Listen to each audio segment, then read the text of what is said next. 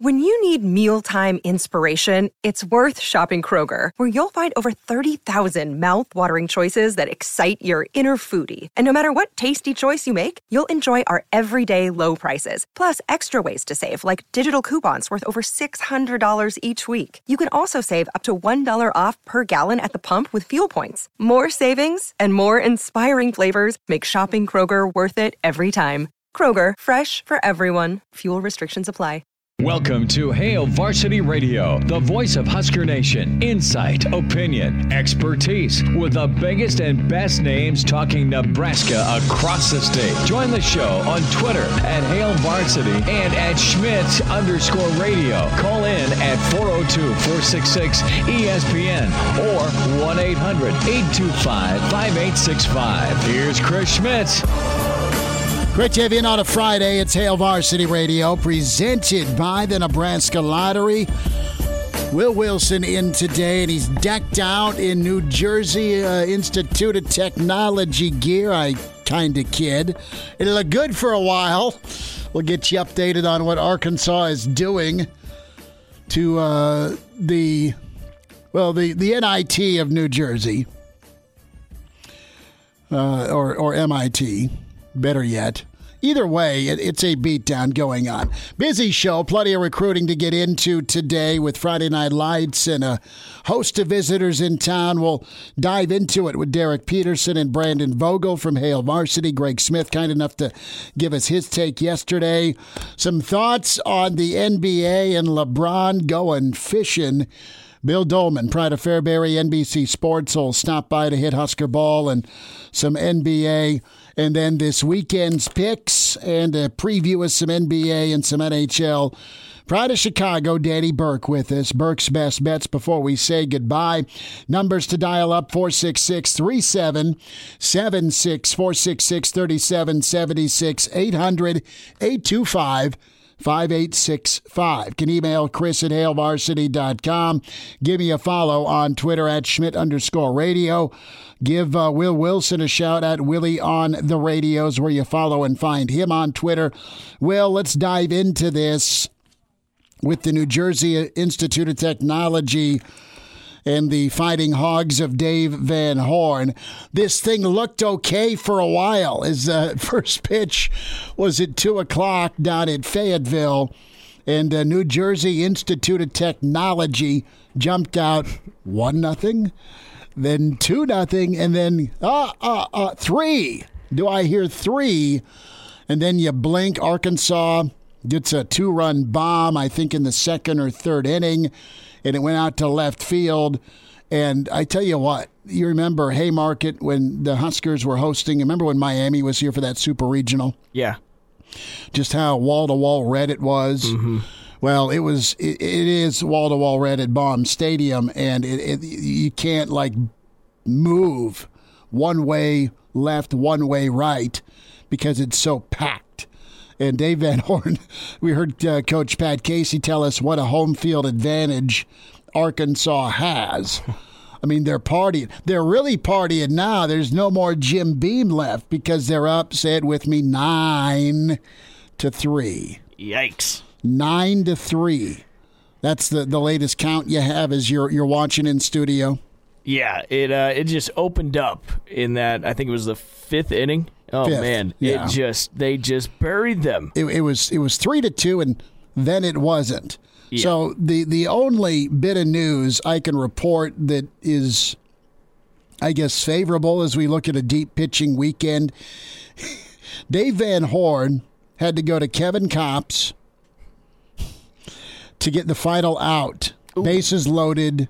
New Jersey Institute of Technology was threatening up 3-0 earlier in the ball game, I think the third inning, and they had to go to Kopps to get out of the inning. So I give credit to Arkansas's Twitter because they've got the whole police siren, the Kopps episode thing going. Oh, yeah. And it just says Kopps, Kopps. I like that. That's not the arm that you want to go to this soon. Nope. As you look, how many pitchers has Arkansas used? Does that data show up? Let me get that to you. Yeah, right. I'll open my app here. They're going through arms, but they're up just shy of the extra point with a touchdown, right? So Arkansas clearly came out either A, disinterested, or B, overconfident, or maybe a combination of both. But Dave Van Horn does not jack around. He is fierce. He is competitive. And he can have a frightening moment or two, a la Carlos Perez going nuts with the baseball bat on the orange Igloo Gatorade cooler back in the day. I don't know that Van Horn went nuts on a cooler in the dugout, but he could have. They, as far as I've seen, four pitchers, man. Four, and they're still in the fifth inning, surprisingly. And they call on the player of the year in college baseball to come in and get a final out with 2 down and the bases juiced for the New Jersey Institute of Technology. Just hit another home run. It's now 10-3. Man, they can put up runs in a hurry and a flurry, and they have been as good as advertised when they're pushed.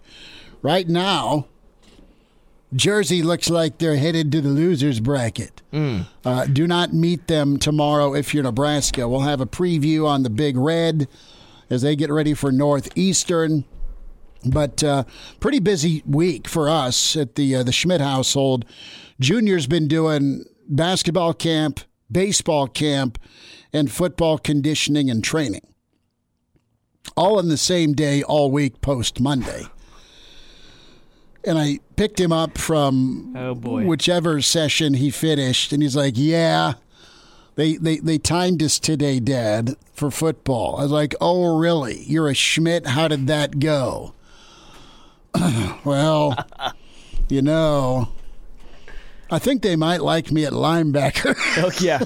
Not corner, not safety. And I'm like, yeah, you know what, Junior? Why don't you just start eating like I eat and just play defensive end? You don't need to have a 5 or a sub 540 to do, not yet, to play defensive end for freshman ball.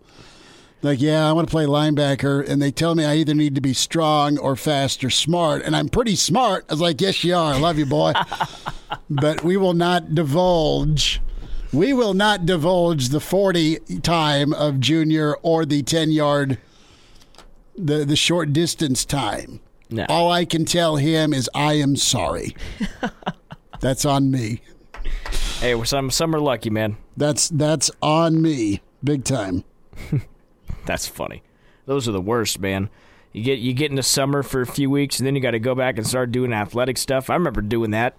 Man, first few days, felt like I had to throw up. Not fun. I'm proud of him, though. He stopped gaming. Oh, wow. I just got a email in from Coach Brett, who's transporting Junior out to baseball. The Lincoln A's are going to start a win streak in June here at about 6 tonight. And Junior fires back at me, I don't want to look like you, Dad. Oh, nice. Yeah. Thank you. Maybe we will divulge that 40 time. Maybe we will. Think about it. You have kids working out, Will, for Friday Night Lights, Nebraska. Big weekend for the Huskers. And listen, there's such a value for Nebraska football when it comes to campus visits, developing relationships, and then, of course, the experience of game day. And game day's a ways away. We're under 90 days till kickoff. But that game day experience, it's its own special animal. But when it comes to campus visits, either on the university's dime or on mom and dad's, that's so key to get kids to campus multiple times. And that's, been a frustration, one of many from the COVID time, because you can't, it's virtual tour time. Yay. Wonderful. Sweet. But now you can get here. And Nebraska's got a slew of kids here. Richard Torres, the quarterback, that's the target. That's the guy. That's the dude that Nebraska likes for the 2022 class, 6'6" out of San Antonio. He's here. That's big news. And we'll see how things work out for him. He's slated to go check out at Kansas State, at TCU, at SMU, at University of Texas San Antonio, his hometown college. But if Nebraska wows him and he wows Nebraska, Maybe he doesn't go to K-State. Maybe he doesn't look at TCU. Maybe SMU is not in the offing. The other thing to think about, though, is A.J. Bianco. He's set to come out later this month, the 18th, and I know Bianco's a kid I really like. I like the Hawaiian ties, and if you got Super Mario and Frost excited about this kid, there's probably not a wrong choice, but you're not going to get a chance to see Bianco, and he hasn't played in like 2 years because Hawaii didn't have football during COVID. Justin Williams, he is a phenomenal back. Nebraska got in early on him. Everyone else has jumped on board, and you've got West Virginia and Louisville and SC also a consideration, along with Lane Ball down at Ole Miss, Minnesota, Vandy, and NC State. Williams, one of the headliners. Landon Sampson, big-time wideout out of Southlake, Texas, 6'1", 180, another big-body wideout. Over 1,200 yards last season as a junior, 15 touchdowns. Nebraska competing against Colorado and SMU for him.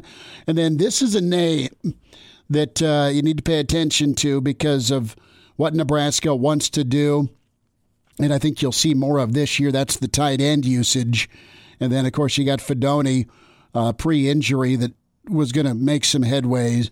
You have Carney, of course, stud out of Norris. But Chase Androff is out of Lakeville South in Lakeville, Minnesota. You're more familiar with Minnesota than I am. Lakeview, is that what it was? Right. But that could be like anywhere in Minnesota. It really could. So he's 6'6", he's 230, and he's a kid that Nebraska likes. Anyone Iowa State's after, I never thought I'd say this in my life, Nebraska needs to be after. So Iowa State's in there, Sparty's in there, as well as Central Florida and Kansas State. So with the offensive line, two other names, Ashton Craig and Valen Erickson. He's out of Chicago. You have Craig out of Indiana. And then these are two names that Nebraska's got to work on because of who else is after. Nico Davalier, he's out of Arkansas. Arkansas, really intrigued by him. That's the home state school Nebraska's got to beat. Ranked number 7 in the state, 6'2", 265. They like to put a few more LBs on him, let him do his thing in the middle, I think. And then Jalen Marshall is out of Overland Park, Kansas. Family connection to Oklahoma State. He'll get a look at Oklahoma as well, and Georgia and Mississippi State. The Pirates recruiting him. So Marshall is a kid within that 500-mile radius, but Nebraska is going to have to battle Arizona State, and Oregon also there. So those are some of your headliners, a full list, HailVarsity.com. But we'll see where Nebraska can go, what Nebraska can do with Friday Night Lights, get some up-close and personal time with the kids. Back to baseball. Arkansas now up 10-3. Correct? They hit another bomb, or was that a shot with runners on? 10-3 last time I checked. Let me refresh this thing. Yeah, 10-3. They are now in the top of the 6th. Okay, so it is. Well, it's Boss Hog time. Start partying in Fayetteville. Nebraska baseball has done kind of the remarkable, done the incredible in such a short amount of time, and it's going to be real key for Nebraska to be able to weather some storms. I'm not worried about them tonight. I'm not worried about Povich on the hill. I'm not worried about Nebraska's hitting against, dare I say it, and I'm going to jinx all of this, but the number 2 pitcher for Northeastern. Okay, I'm not. I think Nebraska will come locked in, come focused. I think they'll have that PO'd attitude because, A, they're a 2 seed, they're not hosting, and then the disrespect shown where they got sent. Out of their control, but you can sure use that as fuel. I think they will. But when it comes to what we all want to see, and that's tomorrow at 7, Nebraska, Arkansas in the winner's bracket, how Nebraska responds to a juggernaut, to a team that's got the pressure on them. Nebraska's going to be able to play loose, going to be able to play their type of baseball and just kind of roll with it. They have their own expectations. They have their own goals. But Nebraska does not have the target on them. They're hunting, not hunted. I was going to say, is it kind of like a, not afraid to lose standpoint, or like you nothing to lose? I mean, I think you can go in there with that. Yeah. But again, this team's a little. Sometimes when you have that nothing to lose attitude, it's because you're a fluke. And I don't think, obviously, we don't think Nebraska's a fluke with baseball. But from a competition standpoint, through no fault of their own, thank you, Kevin, Nebraska really hasn't seen anybody like Arkansas. I really, and I don't know who you compare in the Big Ten to Northeastern, just from what you've seen. So Nebraska's goal is to not be Arkansas first and foremost, and that's come out flat, disinterested, or not respecting the game. Maybe and Arkansas also played with a little fire with how they came out pitching wise. I mean, they threw out two of their larger ERA arms, right? Our less than best can get this done, and if the pitching's an issue, which it has been, at least through the first 3 innings for Arkansas before their offense went nuts, they'll be okay. Nebraska will have to be great, and you'll need some help with Arkansas, and they've already gone through 4 pitchers. Maybe that takes a toll if you get them again on a Sunday, if you see them on Saturday. But I think Nebraska's mentality is a decided advantage this weekend, and they're absolutely hungry. Arkansas for sure is, because they want to go get DVH, that first national championship. They've had some great teams. This may be their best. More football thoughts. We'll get into some LeBron bashing. Not that we're on that wagon, but most of Twitter is.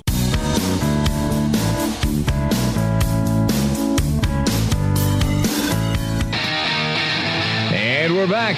Fellas, think we could listen to the radio on Hail Varsity Radio, presented by the Nebraska Lottery. Yes! That's awesome! Great to have you back. It's Hail Varsity Radio, presented by the Nebraska Lottery. Chris Schmidt, Will Wilson is in as Elijah Herbal, bless his soul, he's going to a wedding and a reception, and he's going to a reception with no booze. That's friendship, man. It's an easy fix, right? It's an easy fix. My brother's getting married in a few weeks. That was almost going to happen. How'd that? Tell me about that. Well, let's get Derek Peterson in here. Yeah. HailVarsity.com and magazine. Phenomenal work with all things Nebraska. Dr. PDHV on Twitter. Derek, have you been to a wedding that did not have any booze at the reception? Ever? Yes, I think. But I mean, you're going to wish I might not have been old enough to drink at the time. Okay. So it might not have mattered. Right. Since I've come of age, I don't think I've been to a wedding that didn't have alcohol. You kind of got to, don't you? Well, yeah. I mean, yeah. A wedding serves 2 functions: the actual ceremony to wed the 2 people together, and then the reception is for drunk dancing and drunk people making fools of themselves. It's very in terms of function. That one's very close to being the primary function of a wedding. It is. I mean, you get your phone ready, you roll, and it's blackmail. Yep, exactly. Yep. So okay, you're a little nefarious there. Well, let's just call it like it is. My father-in-law still wants to find a padded room with no cameras to take my brother into, because it was an open, all-expense-paid bar, and my brother did every effort to try and make sure there was no captain left. That's great. I mean, an open bar. That's right. Can't blame him. Alcohol helping dudes dance since the 1700s, right? So, got to get your take here on this weekend for Nebraska football. And I know with Nebraska, what in your mind is Nebraska's kind of blueprint and then strength, in your opinion, when it comes to in-person and on-campus visits and execution from a staff standpoint? What do they What do they just excel at based on what you've seen here covering Nebraska and some of the kids they've been able to get signatures from? I mean, they're really good at presenting themselves once people get here. They're good, at putting their best foot forward. Zach Duval is a big piece of that. Lots of guys have said that his presentation, when they go through kind of that portion of it, sort of the strength and conditioning portion with Duval and with Dave Ellis, that one is something that a lot of parents as well. So the kid and families extended come away from that being really, really impressed by what Nebraska has to offer from that standpoint. And Duval's work at this point really kind of speaks for itself. Nebraska hasn't had the record that people want, but Duval, just in terms of what he has been asked to do, has done a really good job so far.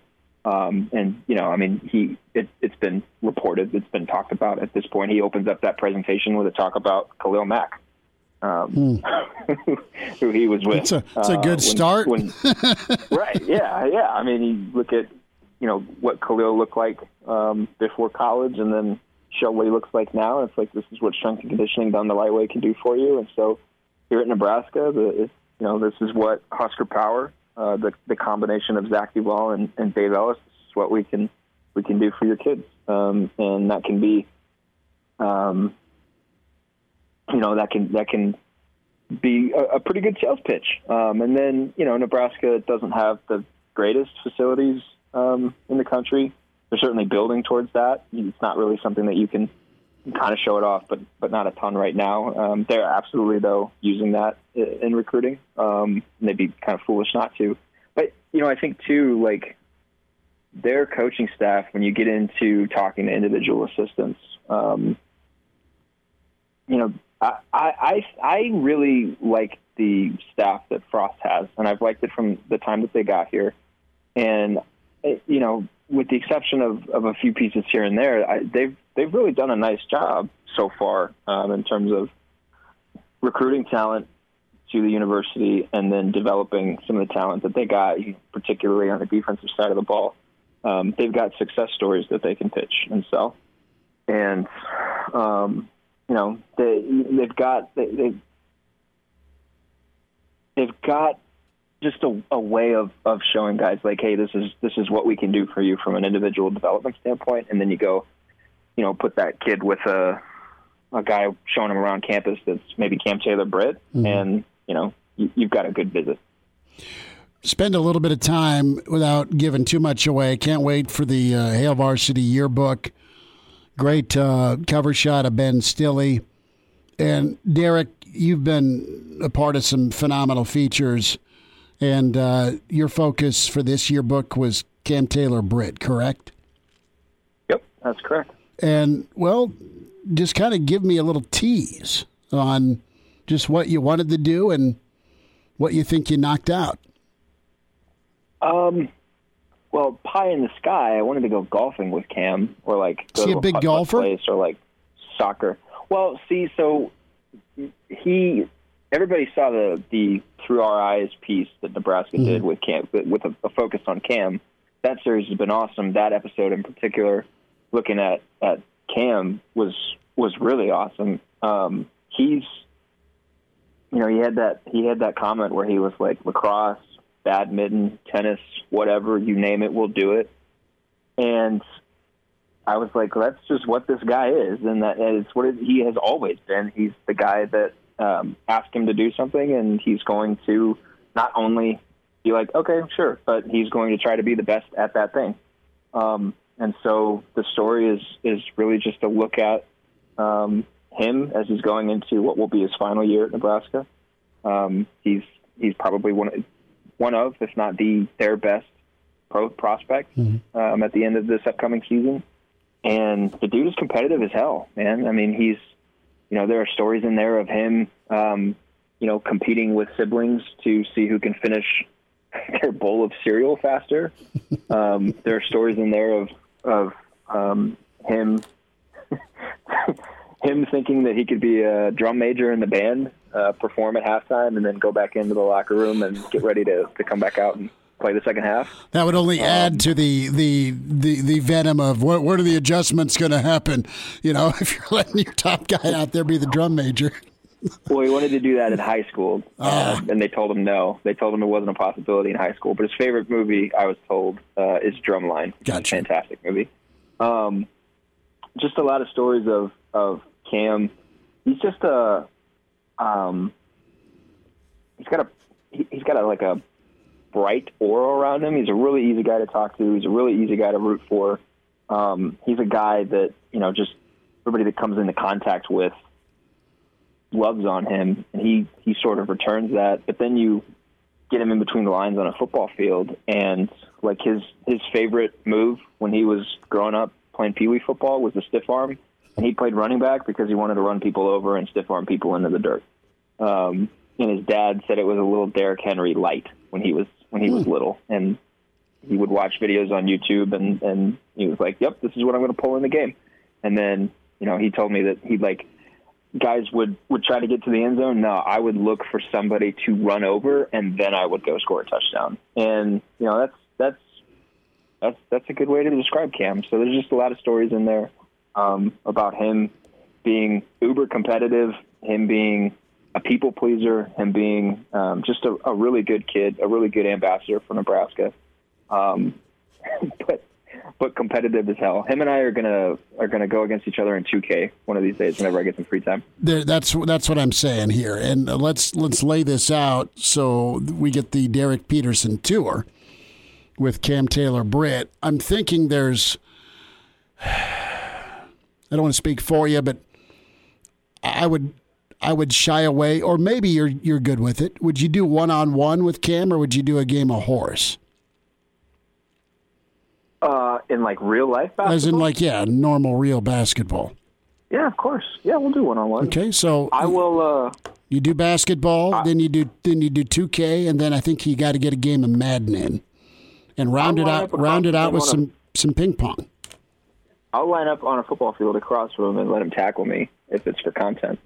I'll do whatever in the name of content. We should pull the old Johnny Knoxville jackass moment where Dr. Petey's there to return a punt against special teams. When we were, and if you score a touchdown, this place will burn. When I was in school, my paper wanted to get permission or get approval to go through a summer workout practice. And that was shut down very quickly because they didn't want to deal with the liability problems that would come with us potentially getting our heads knocked off. So I imagine Nebraska would be the same. But Cam wants to kick it off to me and then come try to tackle me. It won't be very hard for him to try to tackle me, but I'll play along.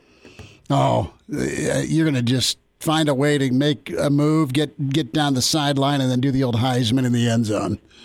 I'll stiff arm him on the way down there. That would be wonderful. Dr. Petey, about a minute left. Do you got a prediction here out in the East here as things have moved forward in the NBA? Philly looked really good, but Joel Embiid is questionable. Mm-hmm. His health, and Ben Simmons was tough down the stretch of the season. Milwaukee looked really, really good, but I don't know how much of that was them looking really good or the Heat looking not as good as they did a year ago. Brooklyn, we'll see. Milwaukee will be a good test for them. The winner of the Milwaukee-Brooklyn series coming out of the East, just like I still believe that whoever won the Lakers-Suns series was going to come out of the West, and that happened to be the Suns, so they're my pick in the West. How's the office hijinks been with poor Greg and between you and Jacob and L.A. being ousted? Jacob has been gracious. I know.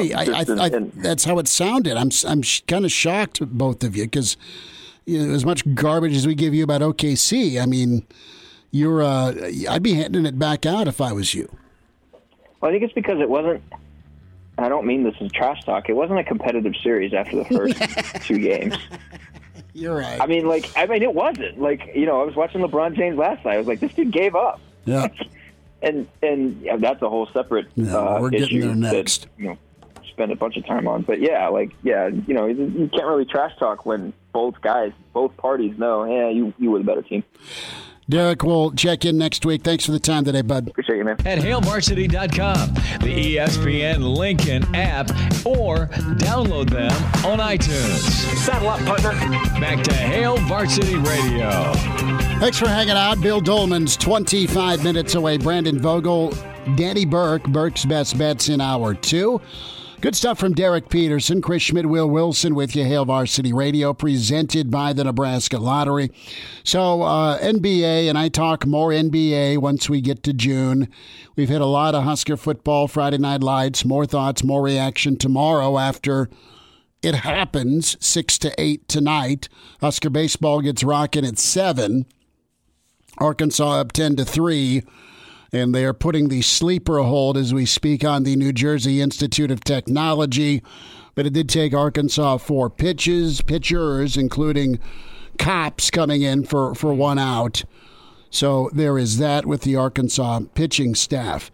So LeBron is a guy that has delivered every inch of the hype since being 17, since being on the cover of Sports Illustrated, since signing with Adidas and then doing his Nike tour and going to Cleveland and delivering a title in Miami, taking some horrid Cleveland teams to the finals and getting ousted. He's 37, 38 years of age, going on 50. Just look at him. He looks like a president after 8 years in office, the before and after picture. Some jobs just age you. He is aging. He is still incredible. He's still averaging a lot of points. His effort has been questioned. They have been ousted. And Phoenix is for real. Booker's incredible. He's been a steal. He kind of dropped in the draft because of back issues out of Missouri. Well, Phoenix is, they're great, right? Phoenix is, and you haven't been able to see that since Barkley and Thunder Dan Marley, right? I mean, we're talking 25-plus years. So LeBron's now 14-1 in opening round games. You go get AD, and he's dinged. His groin's a mess, and he can't get it done. LeBron last night, after getting eliminated, not long after he gifted his jersey to Booker, which was cool. But the look on LeBron's face, just his body language, he knew he was defeated. And out of your champions, you don't want to see that type of body language. And some will say effort. But quite frankly, he had one leg and one arm tied behind his back this series, especially with a dinged up AD. Here is LeBron last night. Well, if you just, I think I always think about just from the moment we entered the bubble to now today, it's been draining. Mentally, physically, spiritually, emotionally draining. Did not stop, me from, committing to the game, committing to my teammates, committing to the work, putting in the work, mentally trying to stay as sharp as I possibly could. But, throughout it, it's been mentally draining, and like you said, dealing with, every team has to deal with it, obviously. But with us in Miami, obviously, going, the long haul in the bubble and then coming right back on a short notice, to the season, it's been, very draining. So, like I said, I commend my teammates, commend the coaching staff and his organization, just being ready to go when the time was called and, giving everything we had up until this moment. But made a better man win. And the Suns was a better man throughout this year. So, gracious in defeat. I have no doubt he's committed to win. He wants that legacy to continue, the legend to grow. And when he doesn't deliver, it's news and the arrows fly. And I'm not in the shut up and dribble camp. I've never been that with a pro athlete when they want to speak their mind on things. You don't have to agree with them. It may turn some older NBA fans off. Guys I know that love basketball won't watch or don't watch because they're annoyed for whatever reason. I know that there's just a ton of people who get into it, and it's that or baseball right now. And it is phenomenal athleticism and work, high flying, 3-point shooting, giants that roam the earth that can hit from distance. Now, I don't doubt that LeBron is committed to his team to his league. I question whether his teammates are as committed as him. And you've got an age gap. You do. And even Anthony Davis. Let's talk about AD here. What's he doing in the offseason? What's he doing during the season? That's been a question mark. That's been a topic. Why are you hurt? And if I'm LeBron James and they got to figure out what they want to do with their roster, I sit his ass down and I talk to him like, what do you want to be? What do you want to do? You're rich. You're famous.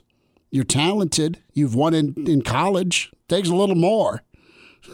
Takes a little more in the NBA to get out of round one alive. Well, let's hear from Shaq. Laker great and Hall of Famer. Love watching him and Chuck and Ernie and the crew kind of chop it up, and Shaq threw 2 hand grenades. As a former Laker, I have G14 classification to say what I'm about to say. They play soft, they play with no heart, play with no pride, and they play with no sense of urgency. LeBron had 24 points. One starter had 7, one had 4, then you got 2 starters that had 0. When one guy goes down, next man got to step up. Every team has that guy, Draymond and Chuck, that I wish I had more shots. I wish I had more opportunity. You got to step up. Not only that, they're giving that money away now. This is your chance to make a name for yourself. You know, Kyle Kuzma, like we've been waiting for Kyle Kuzma to be that guy. I need a 30 piece from Kyle Kuzma. AD's out. Somebody got to step up. You know, Bron, Mr. Big Shoulders, you know, he didn't play great, and I'm sure he's going to come back and play great. But you know, when it comes to the Lakers and, you know, the great championship team, they play with pride. You know, we always ain't have all our players healthy, but we still play with pride. The stars play well. Stars play when they were hurt, and the others stepped up. That was a couple of nights ago when I got down to it. Headlock time for Phoenix up 3-1. Fast forward to last night. I mean, Anthony Davis gave you 5 minutes, and it was time to stick somebody's whole arm into the Amazon River where the piranhas attacked. It's exactly what Phoenix did. Charles Barkley gets all over Anthony Davis with just that question out there. I mean, street clothes is the nickname he gave him. Here's the take from Chuck. But I can't believe the doctors put him out there. He should not even try. Ernie, me and Kenny watched this. Let's watch Anthony Davis. You saw right from jump ball. I don't even know. They saw something in warm-up to make him think he could play. But listen, he's a terrific kid. He's a hell of a player. But there's no way he should have been out there. But I will say this. They're going to have to sit him down this summer and say, yo, man, is something going on with your training? Because, you know, Ernie, and Shaq and Kenny know this, you should never be hurt early in your career. Like I always told people, from 22 to 32, you're Superman. And then, obviously, age and all the games take their toll. For him to always be hurt, he's doing something wrong. And at this stage of LeBron's career, Anthony Davis is going to have to be the best player on that team if they're ever going to be good again. LeBron, at some point, and age is starting to catch up with him, too. There's no that he's going to just keep playing great for eternity. It's not going to happen. But at this stage of Anthony Davis' career, he should be the best player on that team. So they're going to have to sit him down and say, yo, man, what are you doing not getting yourself? Because you should not be hurt because he's still a young kid, really. So he should be bulletproof at his age. Phoenix is 18-35 from 3 if you need it.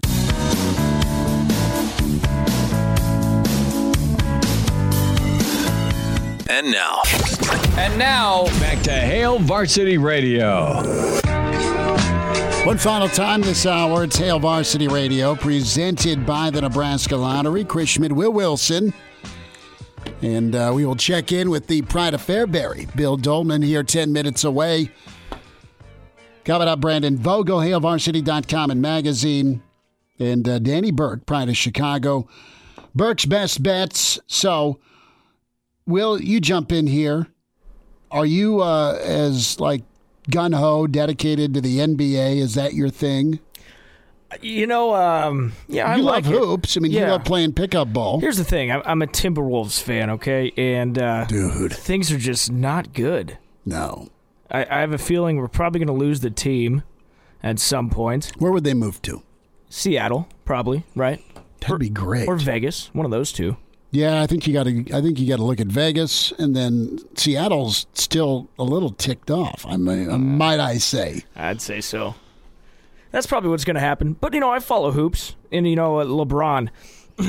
Does he wear you out, or are you sick of everyone piling on the guy? Well, no. Because people have gotten paid $6 million a year and work for Fox Sports, piling on LeBron with stupid takes every morning. I know, and he's the easiest target out there, right? I mean, no, and I agree with you what you said earlier. The shut up and dribble thing. Go ahead and do your thing, LeBron. I'm just concerned, man. I agree. I think this is the decline of the king we are witnessing right now. I don't think so. I think his supporting cast, an injured AD, but. I mean, my goodness. I mean, okay, let's just go through great Laker teams. Okay. Right? Shaq, Kobe, enough said. Amazing. Okay. Kareem, Worthy, Magic. Okay. Anthony Davis, 5 minutes. LeBron, Marc Gasol, Schroeder, Caldwell Pope. You got one of the Morris twins, gave you 16 minutes and 2 points. Dudley. McKinney, Kuzma played 18 minutes, gave you 2 bleeping points. It's bad. Matthews, 12 points off the bench in 26 minutes, but was 4 for 12. Anytime Harold gets on the court, he's minus 16, was last night. Man, that card should have been declined when they went for that deal. Schroeder, minus 9. Davis, minus 7 in 5 minutes. Oh, my God. LeBron was minus 3, 29 points, but LeBron was 11 for 26. Okay. 26 shots to get 29 points. Yeah. Why doesn't somebody break Dame out of jail and put him on the Lakers? Wait for it. Seriously. Wait for it. I could see that happening, Schmitty. That would be great. Mm-hmm. You get a healthy Davis, because he's awesome. Yeah. Now, Chris Paul, I mean, that guy's always been dinged. He was 4 for 12 last night, but scored 12 points, and had 12 assists. 12 assists, one turnover. But just the overall body language and the screw it type kind of aura that came off of L.A., that's what's wearing people out that are Laker fans. And it's what's adding fuel and ammo to folks that hate on LeBron. I just feel like, the LeBron that I'm used to watching probably would have won that game. By himself. Yes. Everyone get on my back like I'm a Sherpa, and let's go to the mountaintop. That's what he did. And I just don't think... But it's what he did, and he did it forever, and it still wasn't good enough all those years. People piled on him for not being clutch in Cleveland. He had a bunch of hacks, and he had JR. Couldn't pass a drug test in the 60s. And Kevin Love, who was asleep. Yeah, at least he worked the baby fat off. Bill Dolman's on the way. Hour 2 at Hail Varsity, presented by the Nebraska Lottery. Welcome to Hail Varsity Radio, the voice of Husker Nation. Insight, opinion, expertise, with the biggest and best names talking Nebraska across the state. Join the show on Twitter at Hail Varsity and at Schmitz_radio. Call in at 402-466-ESPN or 1-800-825-5865. Here's Chris Schmitz. Thanks for hanging out. Hour 2, Hail Varsity Radio, presented by the Nebraska Lottery. Chris Schmidt. Will Wilson is in, rocking his Minnesota Vikings gear. And I need to send this picture of your Big 8 hat to Bill Dolman, the pride of Fairbury, NBC Sports. There wasn't a Big 8 tournament Bill Dolman did not do games for. Billy D, Will Wilson's got on one of these old school Big 8 hats. It's got the green Big 8 in the middle. It's got all the 8 around the logo, and it's kind of got a Masters green build. Do you remember that piece of memorabilia from back in the day down at Kemper? I probably wore the shirt to the store the other day. I mean, I don't wear anything unless it's given me for free. He's wearing a hat. So, well, I'm still rocking whatever gear was free to me at this stage. I mean, after the last year and a half, if I wear jeans, it's dressed up. So whatever free logoed shirt I got from somebody, I'm sure it's in my closet or in the laundry. Do you have any of that 90s gear from the original Nebraska Adidas, like sweatsuit, Oh, yeah, warm-up suit, absolutely. warm-up suit and a winter coat. T.O. would go to the gym and the workout facility, and there's, a few trench coats, there's a few like Patagonia zip-ups, and then all by itself is that sweet zip-up Adidas Bomber circa 95, and you know who's killing it on the squat machine. Oh, brother, I'm telling you, I got stuff from back in the day that this big old parka that had Nebraska down the front of its the zipper, and that's one of the best winter coats that I have ever had, and is still quite useful 25 years later. I still rock that stuff without question. Like I'm going to pay for something? Come on. Do you have Apex gear?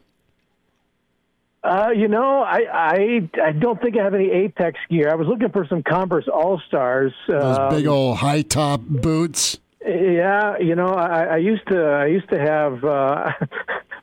I think I used to have Charles Fryer's old AstroTurf Converse shoes that I used to play softball back in the day.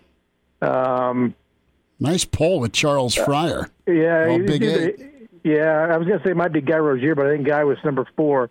But Guy would have charged you for him. Well, I got all that stuff. There's no question. Why would you get rid of old Husker gear from back in the day? Well, I had this talk earlier this week, and my lovely wife got rid of some of my national championship gear that I purchased while telling Corso he sucked in 95. So, it was in high school. So she threw out some stuff because they were old. Anywho, let's dive in. What's this weekend mean to you? What's it say about Nebraska baseball? Well, I like the fact that I think they've handled it reasonably well. I think there was some disappointment, and then you read some of the Twitter feed from some of the reporters in Lincoln and other observers about the Huskers took it stride, but they're not happy. Well, you really got to tamp that down a little bit and say, we deserve better. Well, you know what? You got what you got, and you're going to get a chance to play in a great ballpark. There's going to be a lot of people there. To me, it's a lot better to play, in a place like Arkansas where you're going to have a lot of people, as opposed to say, I'm watching some of these regionals right now, and again, I'm tremendously disappointed that Nebraska didn't get an opportunity.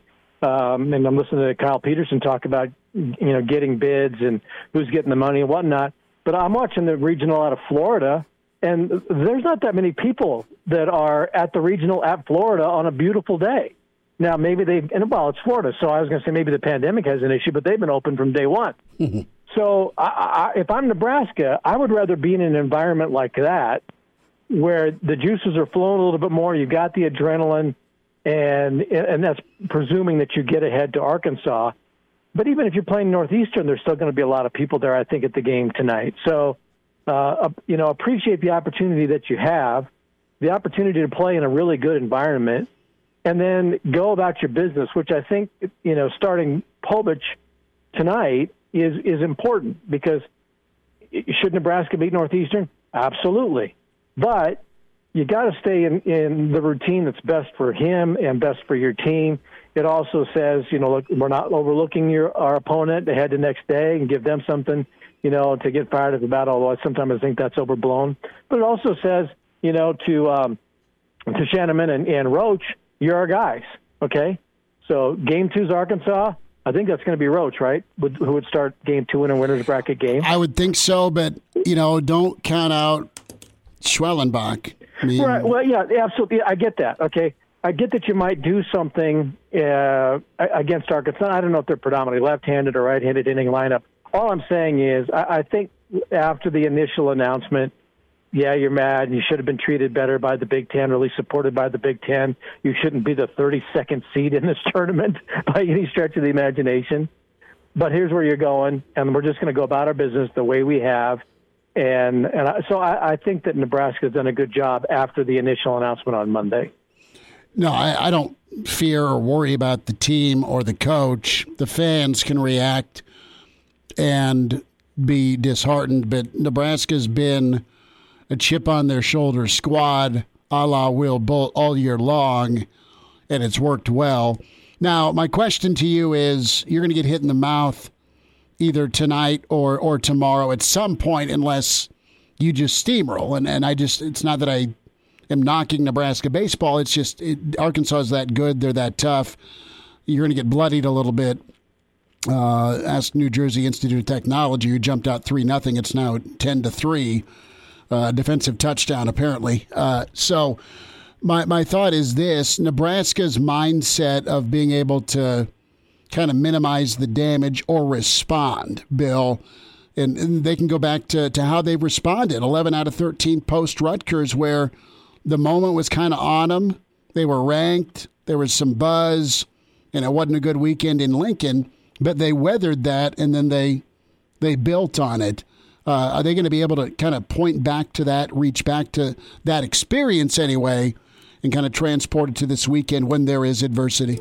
Well, I think not that it was necessarily adverse, but I think last weekend was important because you wrap up the Big Ten title at Indiana. Okay, well, there's no atmosphere there, but you wrapped up the Big Ten title. You come in, you got 3 more games that you thought you were going to have to be jacked up for, with the title going all the way down to the final day of the regular season. And in reality, you bring the trophy back with you from Bloomington, right? But they end up winning 2 out of 3. And I think that was significant, that they didn't just sit back and, we got it done. It doesn't matter what happens here. Let's get ready for the NCAA tournament. They didn't sweep Michigan, and I don't think anybody expected that. But they played well. They pitched well. They won a close game. They lost a close game. They come back and win game 3 of that series. I think there are a lot of positives to come out of the way they approach the final series of the regular season. Now, I go back to what I said earlier, and granted it was a very friendly crowd, but they're playing in an atmosphere. The place was packed last weekend. People were jazzed. They were excited, and that team performed well. They brought the performance level up to the enthusiasm of the home crowd that was expecting them to play well for them, and not sit back and, polish the trophy for 3 days. So I think there's a lot of positives that happened last weekend in the fact that they won that series against Michigan when they were already Big Ten champions. So, you take that. Now you're going into a hostile territory and, playing Arkansas where there should be a lot of people, though I'm watching the game right now, and it's 12-5. There's a few empty seats there. But I would imagine that there's going to be people who are going to show up for the game tonight at 7 o'clock and take in the baseball. It looks like it's a great day there. So I just think there's a lot of things to be positive for Nebraska going into this first game and this first weekend of the tournament. Bill Dolman's with us, Pride of Fairbury, NBC Sports, at Bill Dolman on Twitter, Hail Varsity Radio. Bill, going to go to football here. What's Scott Frost's pitch this weekend? Finally get to have kids on campus. Well, I think one thing that they, I was thinking about this whole, the shutdown, the dead period. Mm-hmm. I think one thing that, and I don't know this, is just kind of a hunch that with all the time that they've had to figure out what's the best show that we can put on once we're able to unveil everything and open it back up, as opposed to going season to winter conditioning to spring ball to, open things up for the summer. With everything shut down, I would think that Scott and company and all those in charge of recruiting and all of those in charge of their areas that those guys will see, that they have been able to figure out, okay, we've got some downtime. How do we tweak this? How do we put our best foot forward at the training table, at Husker Vision, at, Dave Ellis's dining room table, the weight room? How do we make the show better in every way possible, as opposed to, okay, now we got to check things off once the season is done? So I would think that everything is in place to put on the best show possible for this weekend. You know how much I hate recruiting, but nevertheless, I think this is I would think Nebraska is probably pretty well prepared to open the door to whoever's going to be there this weekend, officially, unofficially, Friday night lighting. The other thing I would do is get that great big remote control, turn on the Husker Vision screens, and show the spring game crowd and say, these are the people who showed up, when allowed, on a beautiful Saturday afternoon in Lincoln. Imagine what it would be like on a great Saturday afternoon in the fall, because I thought that was a really good show. on May 1, just because the fans were there. And I think that would be something that would be a highlight for anybody who's making the trip. You know what? The fans will be full throat tonight and loud and proud with Friday Night Lights 6 to 8. A number of high-level skill guys, quarterbacks in town. So Nebraska's been planning this, been making do with all the virtual tours, right? And so they're going to get a shot now to get some FaceTime and continue to impress. Bill, going to go talk some basketball here. Got about 3 minutes left. Coach K, why do you think he's getting out? Is it time? Is it time to travel with Mickey? Or is it, I've got no control anymore, see ya, I'm out. I'm taking my ball, Roy Williams style. You know, I really want to say that it's, he probably is looking at the possibilities for the future and all he's done and saying, yeah, now it's time, along with all of the other legends who have gone before me over the last 4 months, 5 years, whatever the case might be, and it's time to turn it over to the next generation. And things didn't go well last year, so maybe it's time before it gets worse for me, and I've got to continue to handle, deal with this, not just one and done, but 1 month or two and done, as we've talked about with Zion Williamson 2 years ago, that people say, oh, you just got to shut it down. So now do you have to worry about players coming into your program in October, in November, and things aren't going well, so they're going to shut it down like some have? To me, that's mind-boggling, but he might be looking at it going, you know what, I'm 74, and it's just time for somebody else to deal with, these challenges of today's collegiate student-athlete with the NIL that Duke's got to be ready for, Nebraska already is. And then I don't want to, but look, Duke's implicated in this college basketball scandal that for somehow, some way has been able to be swept under whatever rug there is for almost 4 or 5 years now. And, Sean Miller's out at Arizona, but that took how many years? 3, 4? 3. Okay. Kansas is still, got a dark cloud, but it's just not raining. North Carolina, Duke, there's all of these major programs that for 4 or 5 years have been implicated in, a really, really major scandal that has had no resolution and gets no traction whatsoever. And Duke is in there. And so I don't know if he's reading the tea leaves and they're saying, you know what, you might want to go. I doubt that. But I cannot believe this continues to go on and on and on. And the only thing I can think of is that the NCAA is buying time to get as much money as they can before things change really, really dramatically in the next 4 or 5 years with TV contracts and the power players that are going to make their moves in football. So I don't want to say that that's why Krzyzewski's out, and nobody would ever say that. But when is there going to be some resolution?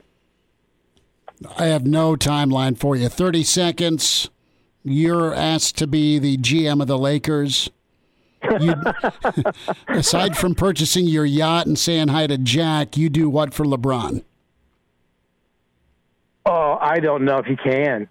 I think that's a bet that's made, and I'm not sure that, all the bedfellows, I think that they're in a potential world of hurt with that franchise. I wouldn't doubt if he tries to get out and I'm going to go back to Cleveland and right up into the sunset for $200 million a year. I really don't. Father Time has clearly caught up to him. He clearly has other interests besides basketball with his media empire and his social empire. Anthony Davis has got to figure out how to stay healthy. There are no other support players around him. Kuzma didn't improve. He's not going to turn it back and be 37. He'll be 36 and then 35. He just looks like a worn down, not just basketball player. He looks like a worn down man right now. And I watched some of the game last night, and I don't watch a lot of NBA, but there were 2 possessions in the last, 2-3 minutes of the game where he didn't even go down and play defense. He was complaining about not getting a foul on one, and he just didn't go down to the other end of the court for 12 to 15 seconds of a 24-second shot clock. And then he walked off the court without, giving everybody the high five and the handshake. Mm-hmm. He just looks like a man who is really, really worn down. and it's unlike what I think you saw with other legends who were going out the way they did. Even Michael Jordan in Washington didn't look like a beaten man. Mm-hmm. He just looked like a guy who was a little older. And, Kobe Bryant didn't look that way. So I don't think the Lakers can recover anytime soon. Bill, especially with the money they have tied up in those guys. Bill, we'll get caught up next week, brother. Great to chat with you. All right, appreciate it. Go Big Red.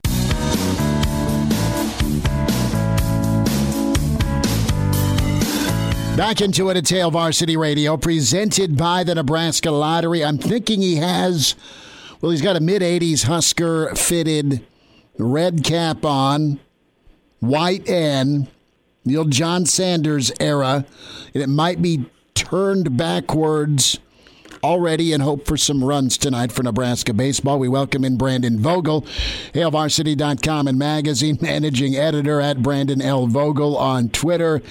Vogues, big night for the Big Red, but let's dive into this New Jersey Institute of Technology. Did you apply there?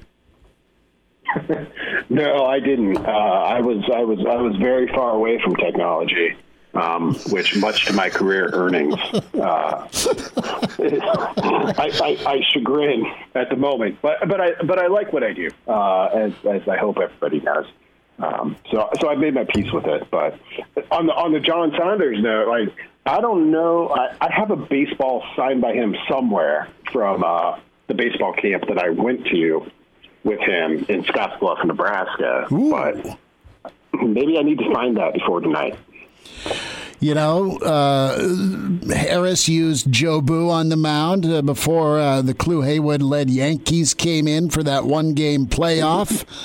Nebraska should handle Northeastern tonight. That's the hope for Nebraska fans. But I want to spend a second just we compare a lot of programs and coaches, and it kind of crosses sports with, well, so-and-so did this in year one, or so-and-so did this in year two, or year three's the launch, right? Well, 15 games and then a second season post-COVID for Will Bolt, and he's in some great company.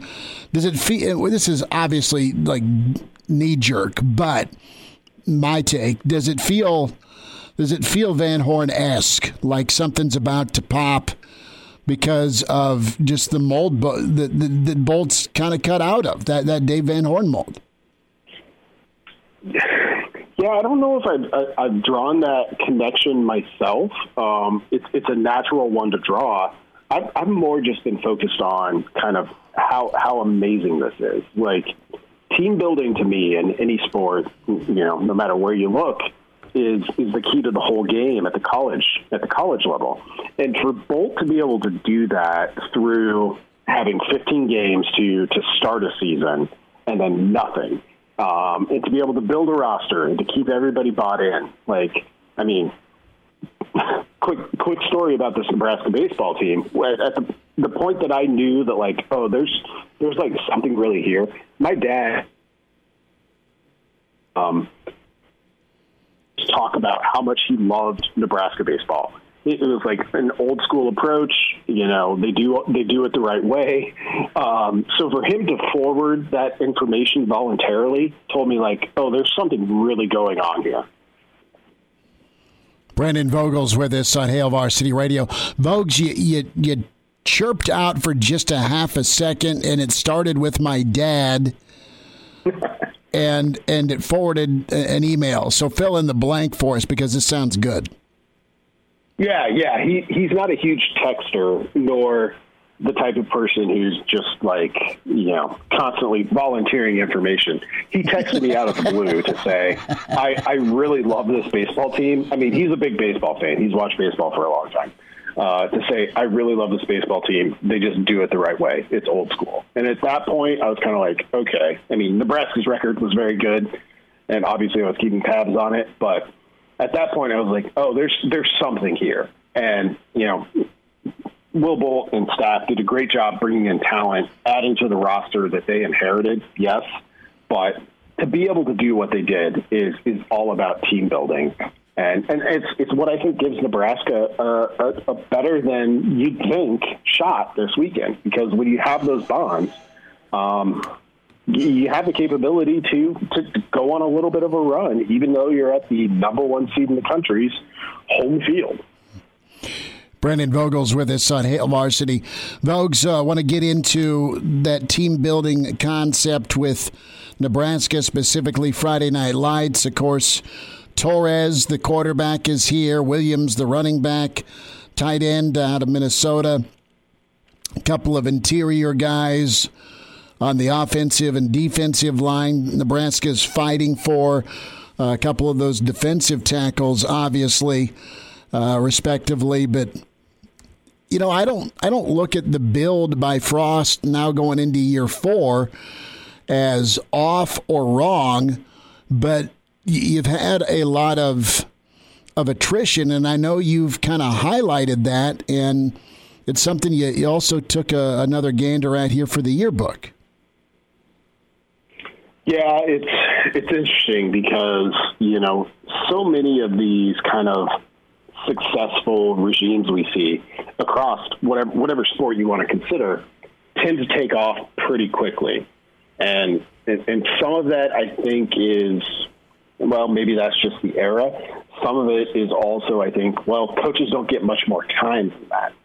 So for Nebraska football to take kind of the slow build approach, one, there's not a lot of places where you get the time to do that.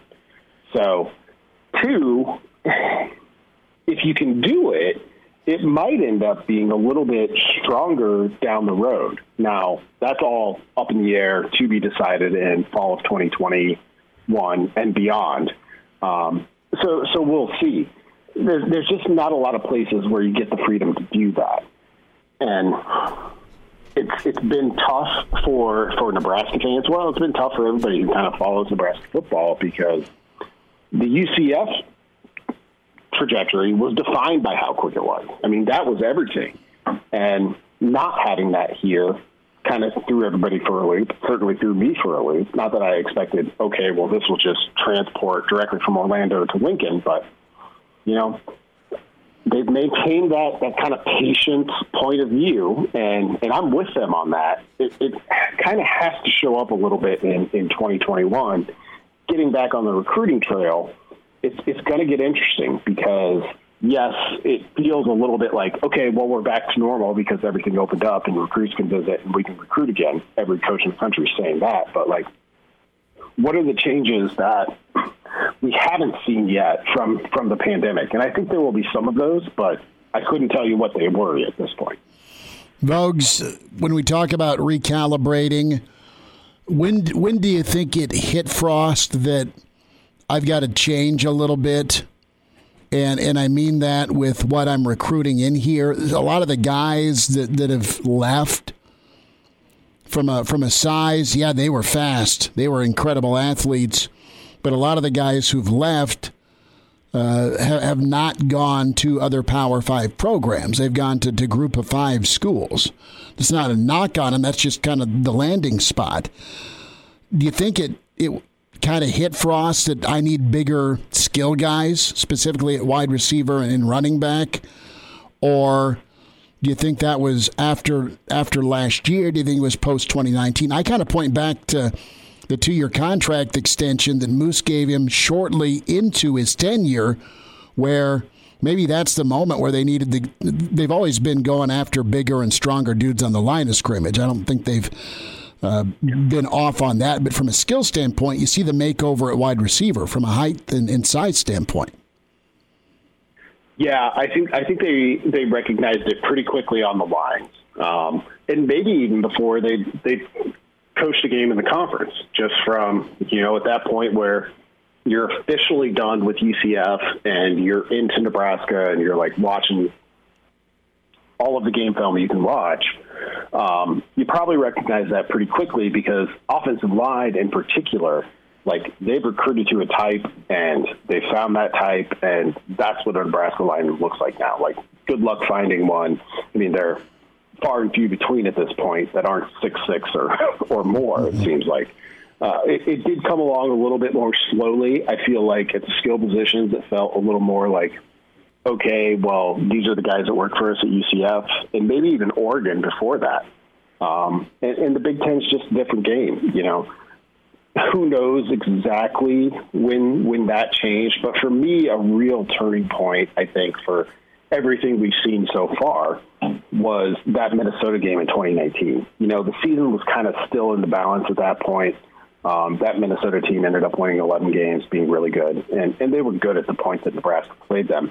But for a Minnesota, a team you traditionally out-recruit, a team that's, you know, kind of classically big on the lines, but probably had, well, not probably, almost certainly had better skill talent than Nebraska at that point. For them to just kind of manhandle the Huskers the way they did at that game in Minneapolis, I think that, at least for me, I don't know if it's true for the coaches, but was kind of the shock and awe moment of like, okay, like this is a far different ball game than is played in a lot of other places. Brandon Vogel is with us here on Hail Varsity Radio. And Brandon, when you look at this 2021 Husker roster, do you think this is the first Husker team that there's been that's really looked like a Big Ten team since the Huskers jumped ship and went over to the Big Ten? I mean, it's pretty clear the Mike Riley teams were more Pac-12 than Big Ten, but when I look back at the Bo Pelini teams, do you think he was ever able to make that switch over to a Big Ten squad? No, I don't think he had enough time to do that. And I think they were working on it. And, you know, that staff had recruited really well for the talent they needed in the Big 12. And that was enough for those early years in the Big 10 to be pretty good. They had some really good athletes. It's a matter of like, okay, well, it's going to be a little bit different on the line. And it might be a little bit different in the secondary in terms of what you're looking for. And linebackers, you know, just based on kind of the Big 12's totally wide open versus the Big Ten where you might have, okay, 3 or 4 teams that really open it up that much. It changes what you need at linebacker, too. And Nebraska hasn't had a first-team All-Big Ten linebacker since Levante David, which tells me a lot. You know, I mean, Levante David was a great player, but you're just looking for a little bit different kind of guy at certain spots. And it took a long time to adjust. And when you add in, okay, Mike Riley's coming from the Pac-12, that's an adjustment. Yeah, I think this might be as close as they've been to like, okay, this has been recruited specifically based on what we've seen since we're in the Big Ten. You notice it most on the lines, but this year you do have the potential, I think, to notice it at wide receiver as well, and maybe even linebacker, that position I mentioned. Brandon Vogel's with us. Get the Hail Varsity yearbook, hailvarsity.com. Can pre-order 8553-HUSKER. Also, get the bundle, digital and print. You'll love the subscription. Vogues, we'll check in tomorrow morning for the weekend edition. Take care and put that baseball rally cap on. Sounds good. Thank you.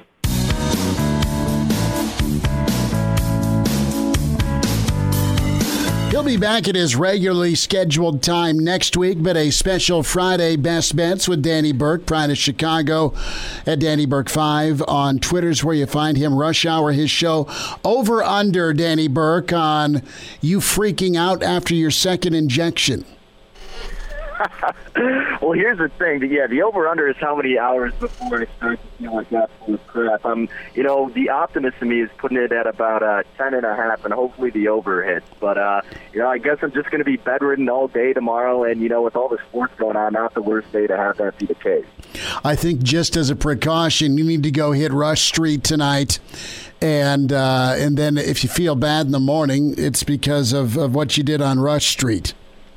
Exactly. Yeah, you just got to put the 2 and 2 together, and you use it as an excuse. You're like, I'm just really hungover. That's all. So you're gonna feel like crap. You might as well go balls to the wall, right? Daddy Burke with us, Pride of Chicago, Burke's Best Bets. Daddy's show, Rush Hour, on the VSiN Sports Network, multiple affiliates across the country, and on the iHeartMedia app. So, Daddy, before we dive into the NBA, you've got the Superbook putting out college football playoff title odds. 5-2 Ohio State, 9-2 Clemson, 9-5 Bama, 8-1 OU and Georgia, 30-1 A&M and Texas, 40-1 LSU and Notre Dame, Nebraska, Missouri, TCU, UCLA, Utah, West Virginia, 200-1.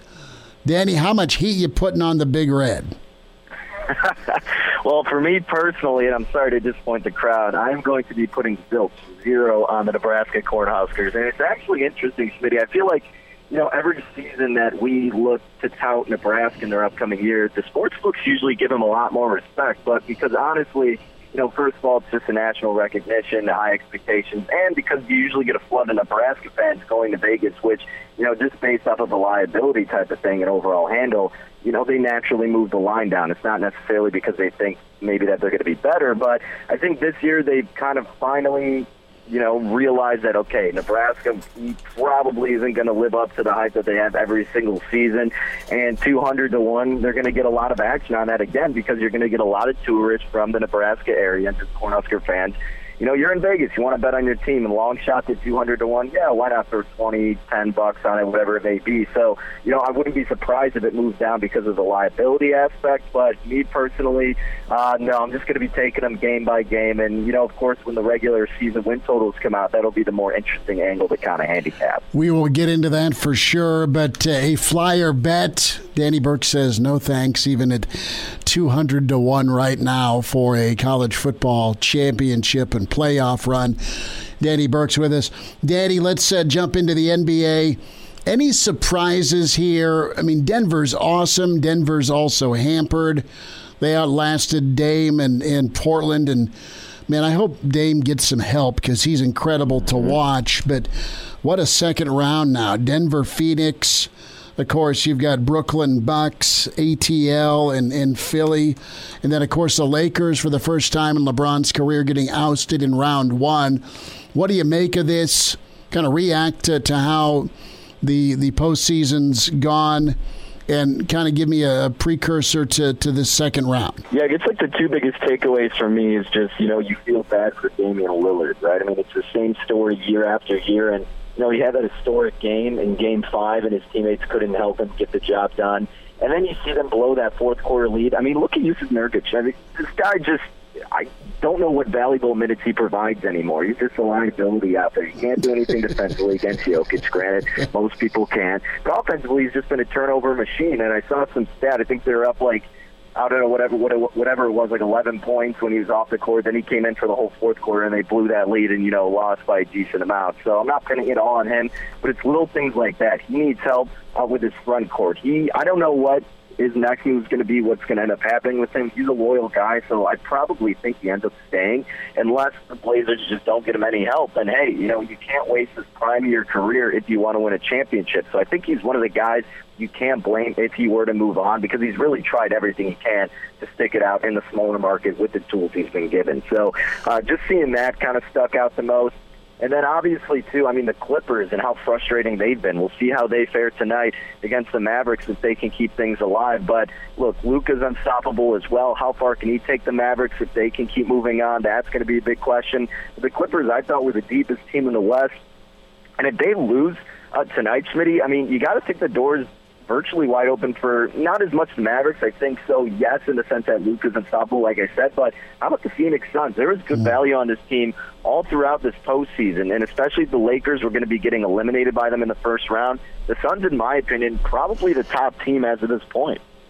Well, and that's an awesome second-round matchup for us, the fans, but not so much for the NBA because those are two teams out of the West that folks love and want to watch. They do well because of the star power.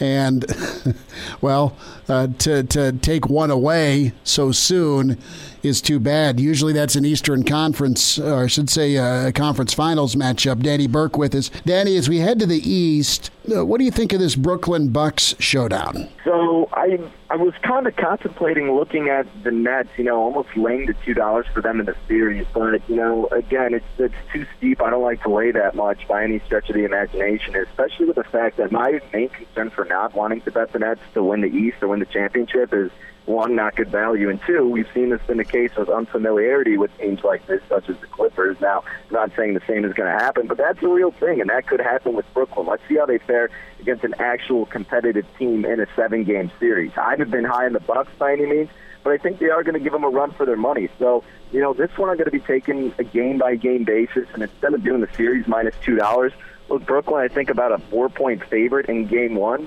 Pretty short line, and you could always attack it in-game and just do the updated series prices as well. So that's probably the way I'll look to attack it. I do think Brooklyn gets the job done. Realistically, probably happens in about 6 games, though. Danny Burke's with us, Pride of Chicago, Burke's Best Bets. There's not a lot of hope that Joel Embiid can be back to normal here, about a minute left or so. But any help from him could be a shot in the arm. Are you on Atlanta's wagon here? Can they give you some value? Can you find some props at least, or are you staying away from anything Atlanta-Philly related? I'm biased in the sense that I took the Sixers to win the East at plus 440 about a month and a half, 2 months ago. And I still think, and this is my argument for backing them, I still think they're arguably one of the deepest teams. With Embiid involved, they're the deepest team. But without him, they're still deep enough to get past the Atlanta Hawks. I really don't have any concern. Now, would it shock me if Atlanta goes out there and wins Game 1 and everybody's kind of like, oh, what's going on? No, it wouldn't, because we've seen that happen before. But that'll just mean even more value with the Sixers. But they're the best defensive team in this Eastern Conference. Atlanta's very, subpar for the most part defensively. They're not terrible, but they're okay. And offensively, they did well enough to beat the Knicks. The reason the Knicks couldn't win is because Julius Randle, your best player, couldn't score. And that's not going to be the case necessarily with the Sixers that have enough lethal weapons. Tobias Harris is a great role player. Ben Simmons is just going to get you, a triple-double almost every game. And Seth Curry is the X factor that people don't talk about as much. He's going to fill in the gaps to provide more points. Not as a big man, of course, he's a guard, but he'll pick up the slack and get more looks because of the absence of Joel Embiid, and Ben Simmons will be more aggressive too. So I'm not too worried about the Sixers in its next series. It's really good to have a favorable path to kind of let Embiid rest. So I still have high hopes for Philadelphia if Embiid can take some time off and get back. Danny Burke, Pride of Chicago. Danny, thanks for the time today. You bet, Schmitty. Take care.